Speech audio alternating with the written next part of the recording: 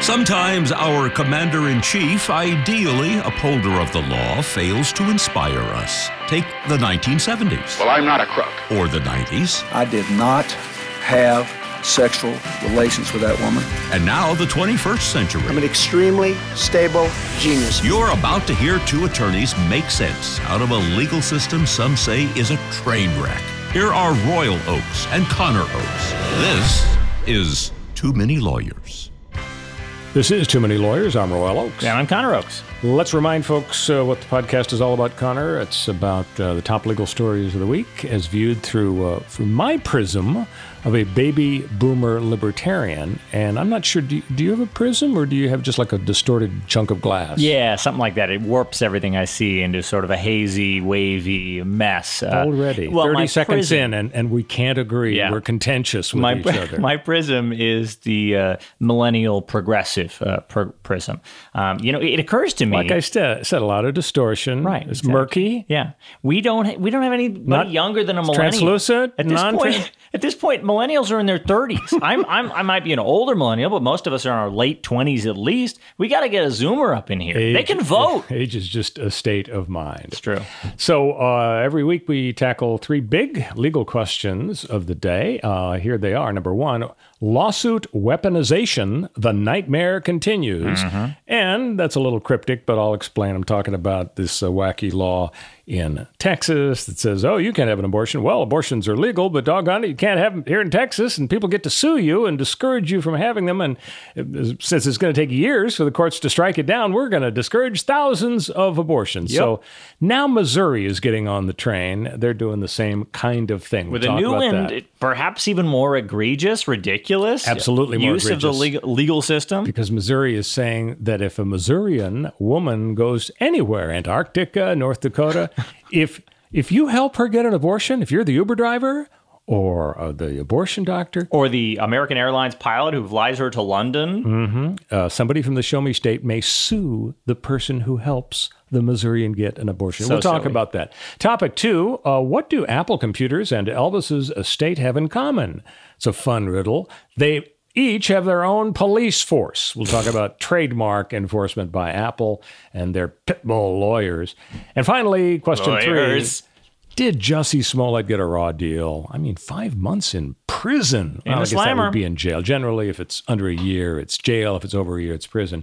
But we'll talk about whether or not he was treated unfairly by the judge. Before we get to these big questions, a little preview of our two special features at the end of the podcast. Number one, Guess the Verdict, America's favorite game show, where I give Connor the facts of a real-life case, and he gets to guess the outcome. And we haven't spoken about this case before, have we? You have no idea the outcome of this case. Nope, and I always go in cold. It's an adventure. And this case, I'll give you a little tease here, it's the case of the yodeling nightmare. So Connor's going to get to guess about that. And finally, at the end of the podcast, we're going to have the second edition of our brand new feature called Stories I'd Tell My Friends If I Had Any. To clarify, I have several stories. So I'm going to tell a story. Connor's going to tell a story. They're not legal stories. They're just fun stories from our lives. Yeah. So if you don't want to hear that, then when we get rid of the legal stuff in a half hour or so, you can just, go back to watching Entertainment Tonight or actually Inside Edition. Love is Blind or whatever else. Something like that. So that's what you chose Inside Edition because you're frequently on Inside Edition. Every once in a while. Yeah, okay. And so that is what we have in store. But before we get to lawsuit weaponization, a couple of fun items in the news.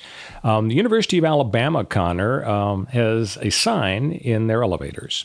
Why, you say, would you have a sign? Is it one of those signs that says this was last inspected in 1958? It's important. So prepare to die. No. Hold on to your butts. Here's what the sign says. It says, quote, do not click buttons with genitalia cameras are watching. Okay. Now, I have no idea what might have prompted the erection of this sign.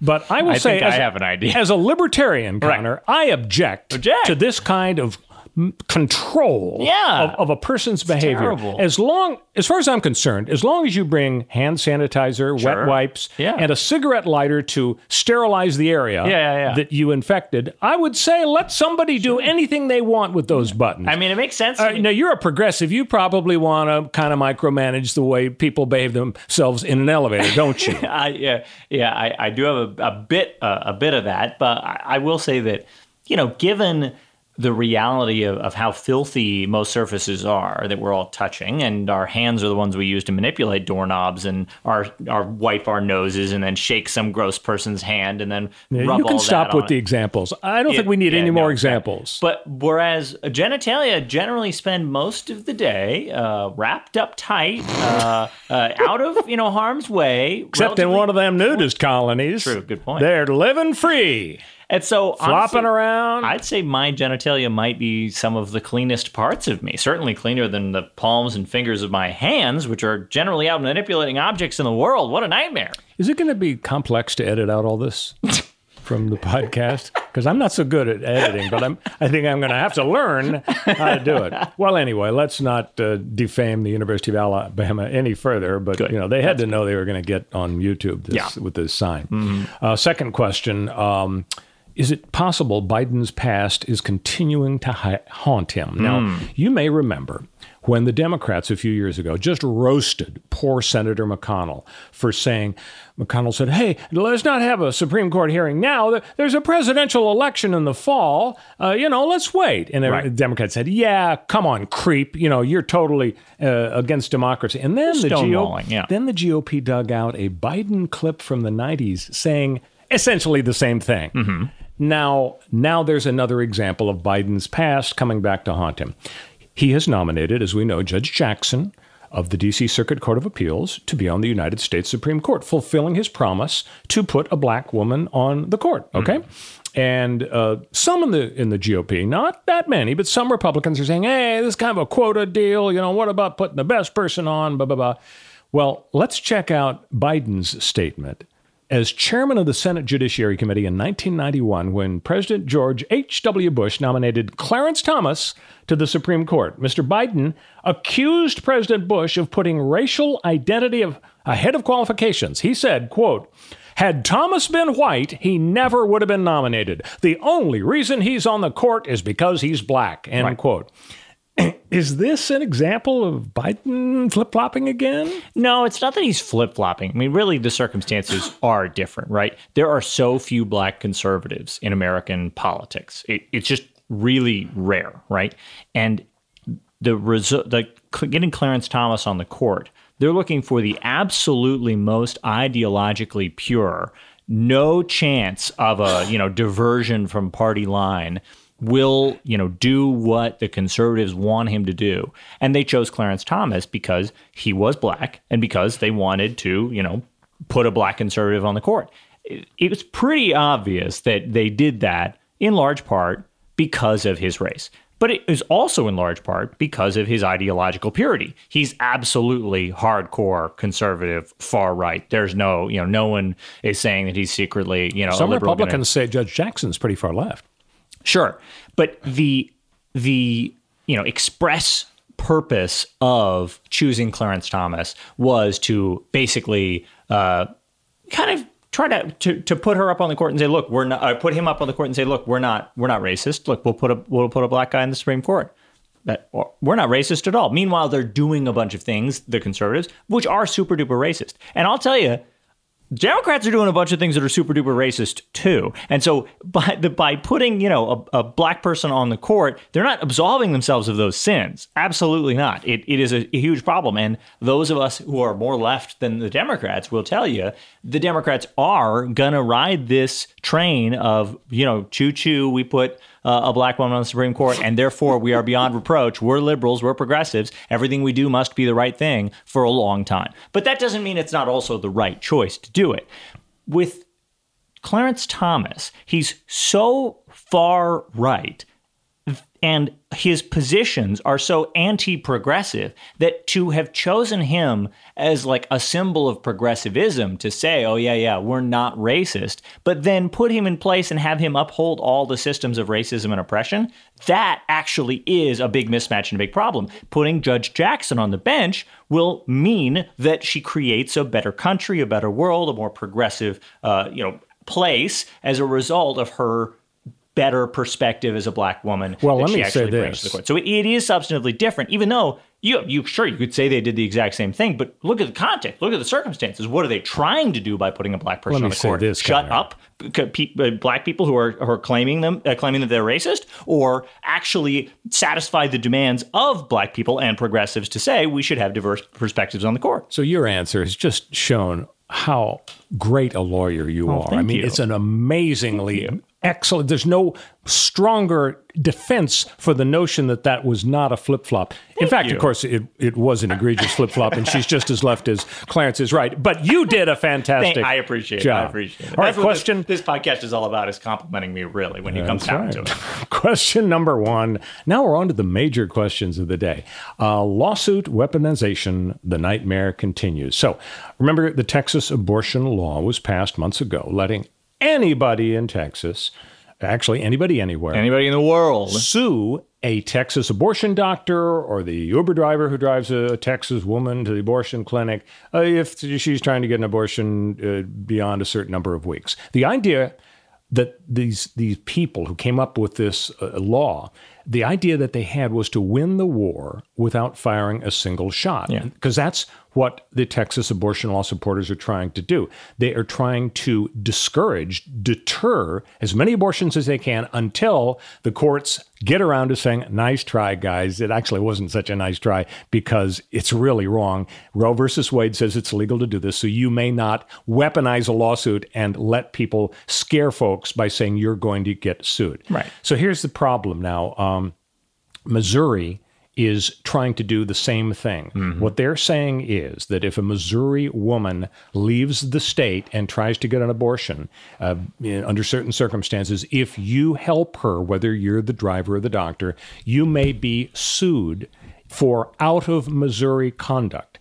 And this, of course, totally defies the law. You do not have a right to sue in Missouri for conduct that happens outside the state. But it's a more fundamental problem. Lawsuits require injured parties. The fact a state legislature says, sure, it's okay for somebody to file a lawsuit even though they haven't been hurt, knock yourself out. Passing that law does not make filing such suits permissible. It's encouraging suits where nobody was hurt, and it's hurting people who get sued when they have to resist an illegal lawsuit. If the legislature tries to do that, the courts should toss it out immediately, and they're not doing that. I think progressives, in many cases, want to weaponize lawsuits, as we've seen in California, allowing consumers and basically anybody in California sue even though they personally were not hurt. And we've talked on the podcast before about how early on California law said that if you are not disabled and don't need a wheelchair, but if you see a gas station door that's too narrow for a wheelchair, the law used to allow you to file a lawsuit.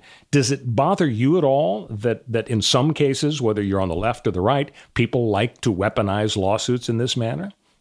Yeah, it definitely does, because the goal of this Missouri law and the Texas law before it, they are very specifically a tool to try to evade judicial review.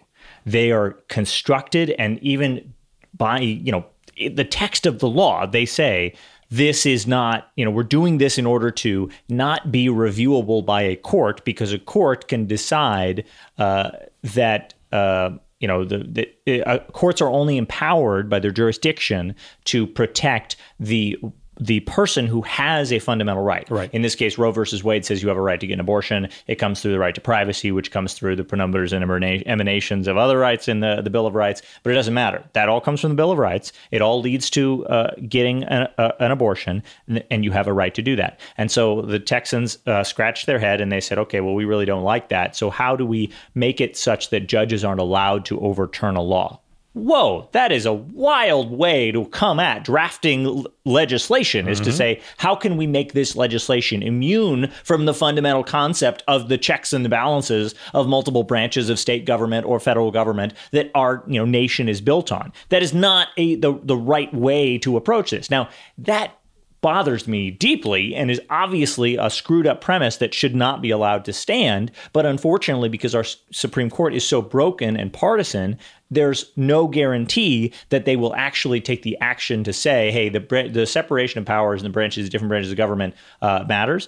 Judicial review of legislation matters. And you can't do this because they might be so partisan that they'll just go along with it, maybe even just in part, giving up ceding their own power. And this is a fundamental, powerful tactic in American legal history, is it's much easier to get a court to give up some of its power because it looks better. It looks more innocent, right? It was sort of the famous case of Marbury versus Madison was written in a very careful way, where they said, well, we don't have an army. It's not our job to enforce laws like the president and the executive branch. We don't have the resources to be creating legislation and the input from the people who elected us. And that's the Congress's job. We just do this one little thing where we can throw out any law we want, right? They create power by limiting their own power and saying, I think it was Andrew Jackson who had the famous quote. He didn't like something the Supreme Court did. He said something like, yeah, let them enforce their decision. Right. Yes, absolutely. A very famous quote, because the executive is the one with the army, right? The National Guard. They make the moves out in the world, and the Supreme Court has to rely on the acquiescence of the other branches of the government in order to do something like, send the National Guard in to integrate a school in the South in Brown v. Board of Education 2, because they had to borrow some of the clout of the executive because they don't have their own army, right?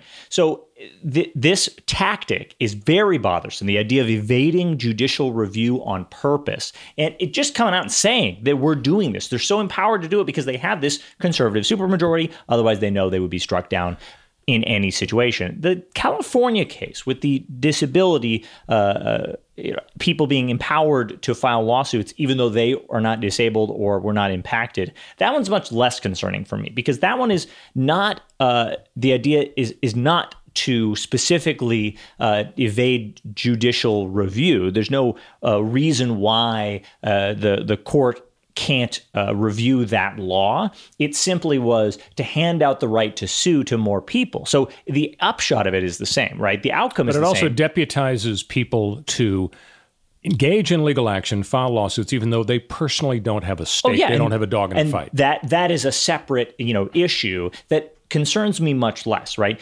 Theoretically, our court is only limited to this notion of cases and controversies where people are harmed. You can only file lawsuits where you are an injured party in some way and have some sort of damages. We only actually have that because we don't want our courts to be overrun with people who don't have real damages, who are making up claims and asking about something that doesn't matter and taxing our resources, right? So we say, okay, when somebody's harmed, that person can come in, okay? You can't just come in and ask for declaratory relief, declaring that I am correct in any situation. You got to prove that somebody was hurt. And then once you do that, then we will take the time and judicial resources to analyze this. So here's my problem in terms of the right getting tarred with this brush. I think extremists on both sides are guilty of this. And let me give you an example. Okay.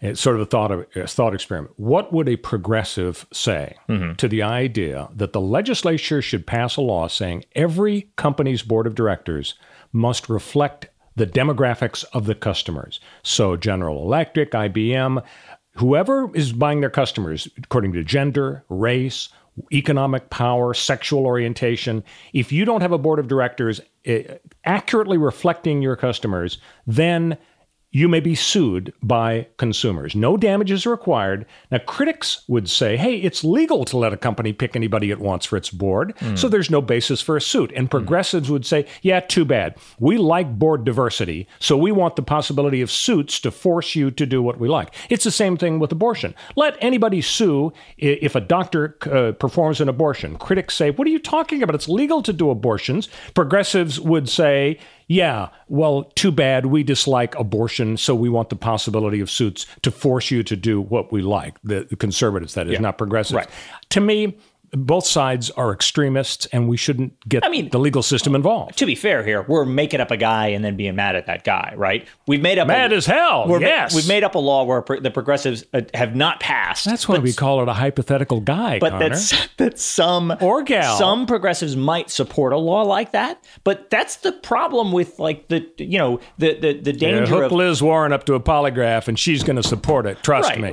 Maybe she would. But even if she did support it, even if we thought that was, if we're attaching, even if we said that progressives did support that, or we took a survey that showed that most progressives would support weaponizing lawsuits to accomplish progressive ends, my problem with weaponizing lawsuits to support progressive ends is twofold, and only twofold. One, the economics of it. Courts are impacted, they're overrun. It's not the proper, place to go for every single problem in society to use a lawsuit to solve it. Lawsuits are the solution to several problems in society, maybe even many problems in society, but they're not the solution to most problems in society. And if we try to use them as a solution to most problems in society, you overwhelm an already completely overwhelmed system, and you deny people who really, truly deserve access to the courts their access to the courts. So that's number one. The one reason, the big reason that I am not in favor of weaponizing lawsuits. So two is that when we weaponize lawsuits, you risk overriding the other branches of the government who have made important laws that protect people, like Roe versus Wade, and the legislation that has protected abortion rights from Congress, few and far between, sparse as it is, and executive actions that protect access to abortions. These are important. So we're talking now the substantive issues. What makes me unhappy about this idea of weaponizing lawsuits is, what if they trample on important rights? And if the lawsuits are being weaponized in support of important rights, or to stop people from infringing on important rights, that is no longer a concern to me. And the only problem in my mind is, okay, I'm getting what I want politically, protecting people's important rights.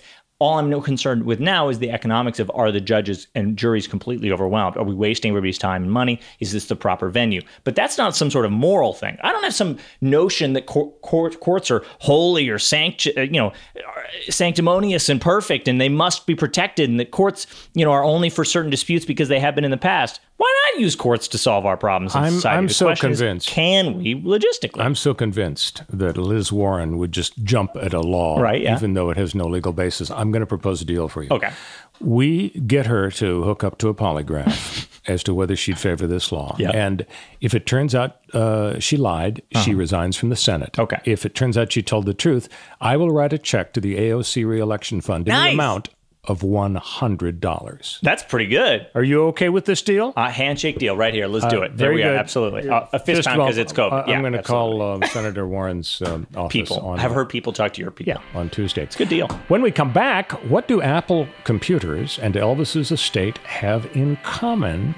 First, though, Connor's going to tell you how to rate and subscribe to Too Many Lawyers. Yeah, check us out on your podcast platform of choice. That's probably Apple Podcasts. Look for the join or subscribe button, and, leave us a comment or a rating. We love them. We read every single one. We appreciate them. We report them when they have profanity in them. It's great. We really appreciate it. We'll be right back.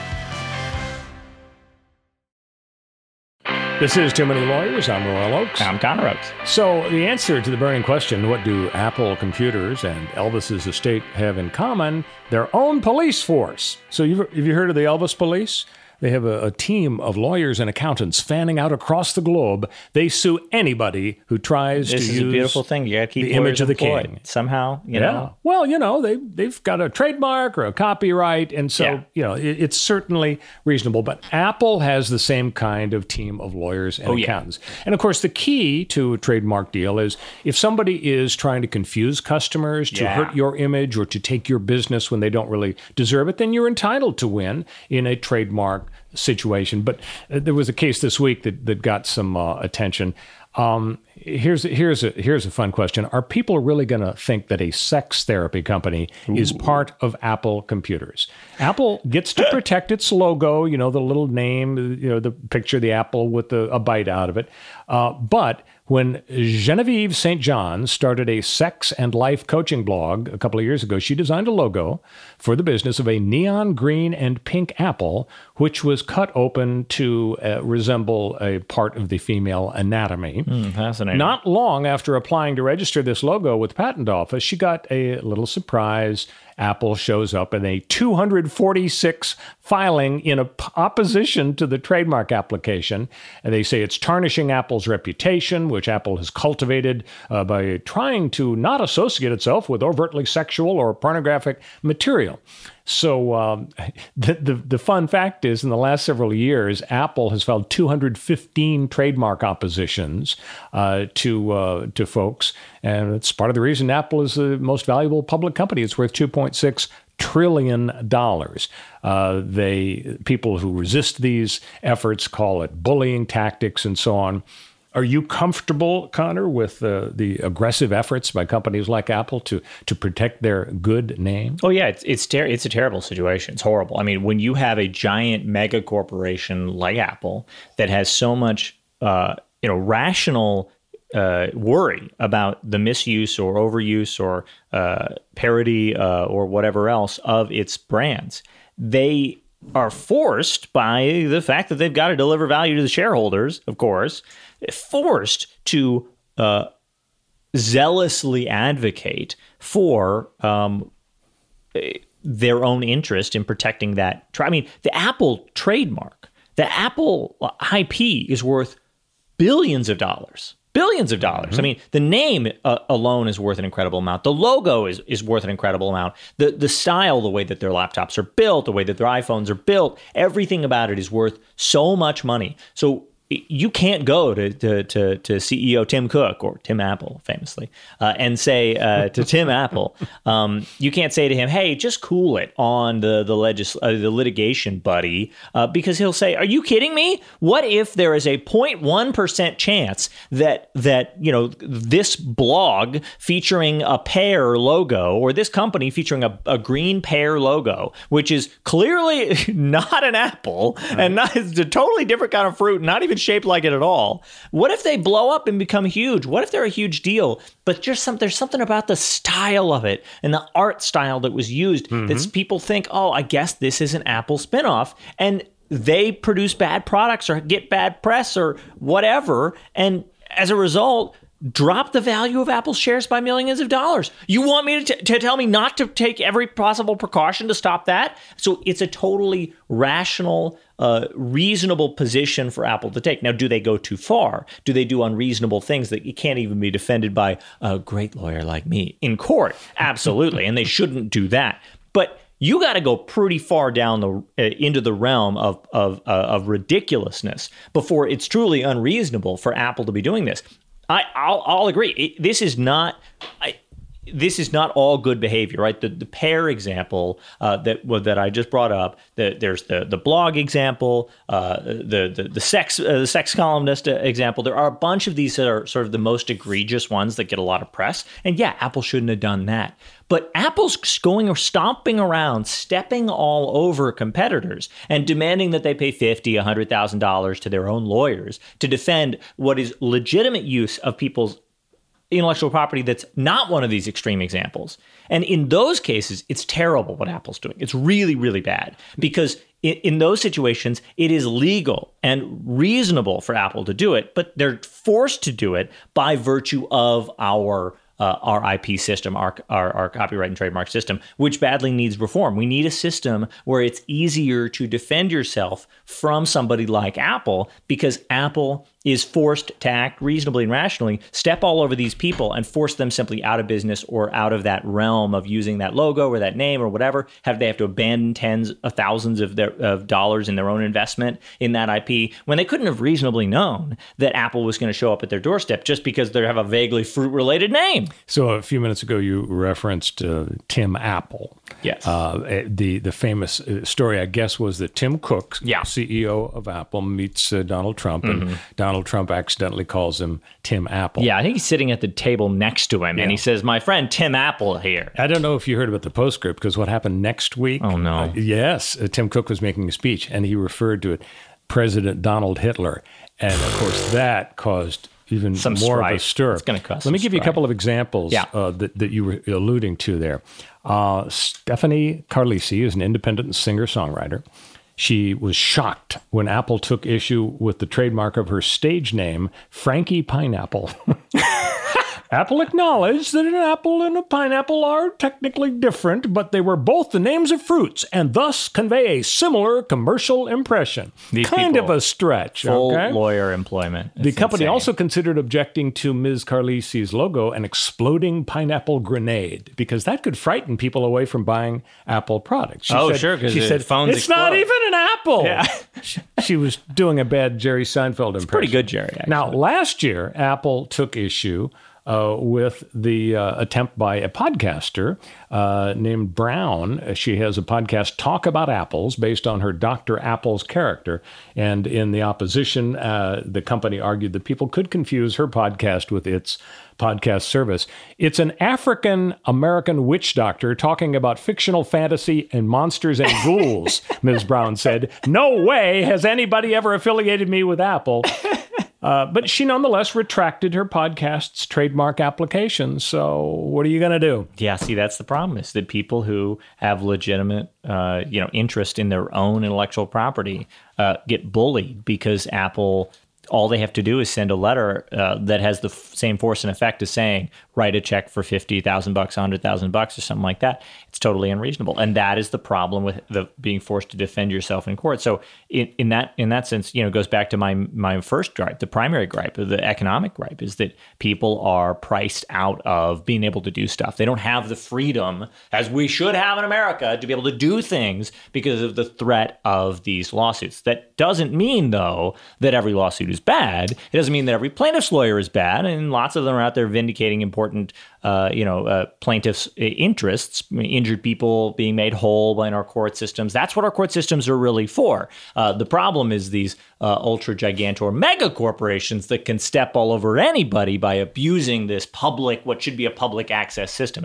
It's like Apple going to the library, and because they have so many employees and money, they just rent every book out of the library. Oh, we're going to scan these and put them on the internet, but we need to use them for a legitimate purpose. And so the library has to let them do it because it's a public access thing that anybody, corporations or people, they could do it too, right? And then the kids in the neighborhood come in and the shelves are bare. I mean, that is what it is like when these mega corporations abuse our court systems. You have to wonder if anybody was reluctant to buy an iPhone because they were frightened by the African-American witch doctor and monsters and ghouls. Well, you might get a curse, I guess. You never know. Yeah. When we come back, did Jussie Smollett get a raw deal in court this week? Stick with us. This is Too Many Lawyers. I'm Royal Oaks. And I'm Connor Oaks. So our third and final big issue of the week, Connor, did Jussie Smollett get a raw deal? 5 months in jail there in Chicago was the sentence handed down by the judge. Also some fines, about $25,000 fine, $120,000 restitution to Chicago. It kind of surprised some people because it was a nonviolent offense. Yeah. It was kind of his first offense. He had an earlier conviction. I don't recall what it was exactly, but it wasn't, blowing up a busload of nuns or anything. It was pretty minor. And so it was treated as kind of a first offense thing. Yeah. And normally the judge acknowledged when he started to let Jussie have it, he acknowledged that this is typically a probation type offense. But wow, did the judge take off on him? He said it was extremely premeditated. He rehearsed the attack, orchestrated it to an exacting degree. You destroyed your life. You craved attention. You wanted to make yourself more famous. You threw a national pity party for yourself, lied to the jury for hours and hours. And the judge actually said, you committed perjury, which was a little interesting because Jussie hasn't been charged with perjury. Which is a separate crime. Yeah, a separate crime. So for the judge to say, you are a perjurer. Mm-hmm. So do you think the judge went over the top, or do you think 5 months is about right for what Jussie put Chicago through? Yeah, it's not just what Jussie put Chicago through, right? What Jussie did casts doubt on the stories of legitimate victims of hate crimes. Right? Mm-hmm. He's black and he's gay. And the story that he told, that he created and fabricated, was that he was victimized as a result of those features.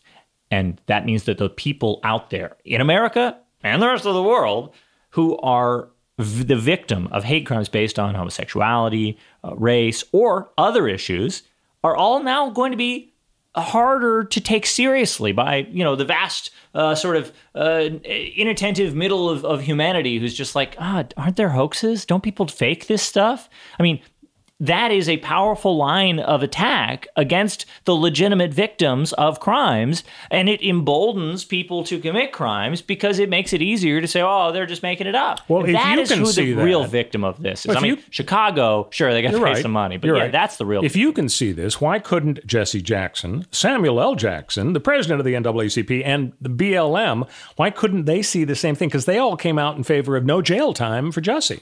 Well, that, I think, probably goes to the sort of broader context that we're in of why do people get jail time, who gets more jail time, and is jail time and other sentences? Does that big picture issue justify going easy on Jussie? Yeah, I mean, the big picture issue of do black men in America get disproportionately, unfairly high prison sentences and other punishments from the criminal legal system, that absolutely is something that should be taken into account when you are sentencing a black man to jail time or other punishments. I mean, he's in 30 months of probation. That's with lots of limitations and all this restitution stuff in addition to actually being incarcerated. But mass incarceration is this massive problem in America, and we should be examining ourselves and this judge and thinking, is this harsh sentence in this one specific case, in any one specific case, the result of our inherent biases and our self-justification of a harsh sentence for somebody? You could always come up with a story why the crime that was committed was real bad. That's why they're on trial for that crime. But just because a crime was bad doesn't mean that the perpetrator needs to be punished to the fullest extent. Otherwise, why would there be an extent at all? There would always just be the fullest extent. Oh, this is the crime, this is the punishment. That's not how our system works. Our system is you commit crimes, you go through the trial, and then there's this really fuzzy sentencing process where suddenly we're arbitrarily deciding what people deserve, and prosecutors are doing recommendations, and judges are taking that into account, and sometimes we ask juries to take part in the sentencing and decide, on that sort of different phases of the trial. It's really complicated and fuzzy. And we should be examining and saying, well, okay, yeah, there's this big picture bad problem, but at the same time, maybe we just lock too many people up. Maybe we lock them up for too long, and maybe they're disproportionately black when we do all that. So maybe we should be really examining this, even if, he did commit crimes, and it did have far-ranging implications. And the issue of sentencing is pretty interesting because the pendulum swings back and forth. Sometimes people get the notion that, doggone it, judges and juries are just too soft on criminals. And so they watch a lot of Fox News, and they hear that. So sentencing guidelines get passed, but take the discretion away from the judge. Right. And then at other times we think, oh, this is too rigid, the aggravating factors, mitigating factors, the judge should be able to have input, and so the pendulum swings. And but people watch too much CNN and hear that. And then the progressives are over there going, but giving judges discretion just means that they empower them to act on their implicit biases. So giving judges discretion doesn't actually solve the problem of over-policing, over-prosecuting, and over-sentencing. You got to lower what the judges are allowed to do at all. Stop locking people up. So now it's time for America's favorite game show, Connor. Guess the verdict. Are you ready for the case of the yodeling nightmare? I'm psyched. Okay. If Connor gets it right, a melodious bell will be rung. And if he doesn't, then there'll just be a lot of tisking. Okay, here we go. A German couple took a Caribbean cruise to bask in exotic Latin American rhythms. Bask? I thought you said they were German. Sorry, go on. Sorry. That was shit. But found themselves instead, Connor, on a ship filled with Swiss yodelers. So they sued. They wanted their money back. Yeah. This actually comes from Frankfurt, Germany. It's sort of an exotic overseas legal dispute. So I'm going to have to put on my, there's a name for the kind of, I was going to say put on my, Lederhosen? Hat. I could have put on my, but your hat also means your role. So I was going to put on the name of the hat, the pointy hat with the feather in it that goes with the Lederhosen. Pause the entire podcast while I Google this. While you Google it, I can tell the story. That's how the scandal broke when Arnold Schwarzenegger, it turns out, was the father of his housekeeper's child. The little boy was wearing Lederhosen, and so that's how Maria Shriver was tipped off. Did I vamp long enough for you to look it up? The Tyrolean. I'm going to put on my Tyrolean, and now we could do some German law. So what's your guess? Did the German couple win against the Caribbean Cruise Company, or did the cruisers win? Yeah, good question. I mean, This really comes down to what this German couple's promised, right? If their ticket says you get to be on a boat, right, then the jury's going to hear that and be like, well, you still got to be on a boat. You weren't guaranteed a good time, right? If you go and you get Legionnaire's disease just because, sometimes people get Legionnaire's disease on a boat, just like Andy Samberg. Yeah, exactly. And you go and you get sunburned. You can't sue and be like, well, you promised me a great time and I got sunburned. But if the entire boat, every single cabin is chock full of a yodeling convention, and they're all yodeling at all hours of the night, and you don't make sure that the experience is good for your guests, then yeah, you probably get your money back. So I think that these Germans, they get their money back. Wasn't that John Candy's character in Planes, Trains, and Automobiles? Basically, yeah. Maybe I'm mixing up his movies. You're right! Yes, you were right. The Frankfurt court said it understood why the couple was unhappy. They only gave him a 1/3 refund, a third of $1,500. Still pretty good. Yeah, so you got it right. All right, we have come to the time for our brand new feature, Connor. It's 1 week old, so it's not brand new. And the feature is titled Stories I'd Tell My Friends If I Had Any. To clarify, I have several stories. Now, I've got a story I want to tell, but I think since I went ahead and told the story last week, you should have the opportunity to I'll first. inaugurate. I can lead us off. Fire away. I would say a formative life experience of mine, not a too many lawyers relevant story, but I was actually kind of bizarrely proud when I was younger of the fact that I got through my entire childhood and early 20s without ever breaking a bone. And people would ask, oh, you ever break your arm or whatever? And I'd be like, I think I just got strong bones because no, I never broke them. I just took a lot of falls, a lot of hard hits in sports, but never had a broken bone. Turns out not exactly Iron Man over here, not exactly. Luck ran out? Yeah, luck ran out. So I'm in my early 20s, and I'm in Phoenix, Arizona, and I am walking along a sidewalk, and I've gone with disoriented because of the heat. It was very hot, yeah, absolutely. And I'm on a vacation, a weekend trip, and I'm with a friend of mine, and we've gone to Starbucks to pick up a bunch of Starbucks drinks for our other friends. So we're headed back to reunite with our friends and reunite them, of course, unite them with their Starbucks.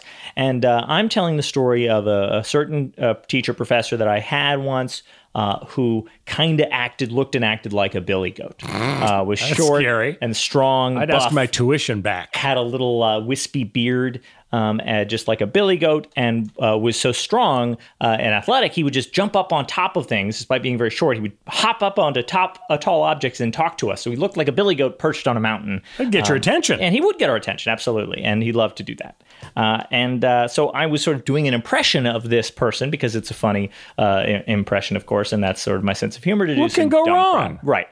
And I'm jumping onto objects, and there's a big concrete bollard pillar that prevents somebody from, crashing into a convention center, and sort of a thing. And it's on the middle of the sidewalk, and it's a perfect feature to jump up on and show what it'd be like if you were being taught by a billy goat. And my friend, it's like a goat in a parkour competition. Exactly. My friend Amir, who's walking with me, appreciates. I jump up on this bollard, and he's loving the impression. I'm perching like a little billy goat. I'm telling the story. It's going over very well. It's going over so well. I'm being very careful with the Starbucks cups I'm holding in my hands, by the way. A tray of 4 of them. I jump down, and I think, that went over so well, I'm going to jump on the next bollard and keep it going because the goat is landing, perching and landing, joke-wise and also physically. I plant my left foot to go for the goat and jump up onto the next pillar, and there happens to be on the sidewalk a banana peel. This is almost unbelievable. What are the chances a banana peel would be your downfall? It wasn't even slippery is the embarrassing thing. It was like really Phoenix, Arizona. It's dry. Dry, it's crusty hot. It's black. Peel, the worst kind of banana peel. Yeah, it's barely slippery in any way, but it's enough to unseat my foot just 10%, such that I get up on top of the next bollard, but I'm just can't quite possibly get my weight on top of it, And I start to tip. And I'm tipping, and my knee is hurting just listening to this story. As I'm tipping over off the top of the bollard. I go over and off the sidewalk and into the street all the way down, and it's like a 5-foot fall. Did you save the lattes? And I'm reaching, and I don't want to break my fall with the lattes. I don't want to lose the lattes, so I'm holding the lattes out, and instead all 100 and whatever pounds of my 70-ish pounds of my weight land squarely right on the patella, and I just crack my left patella in half lengthwise. So now I've got 3 patellas.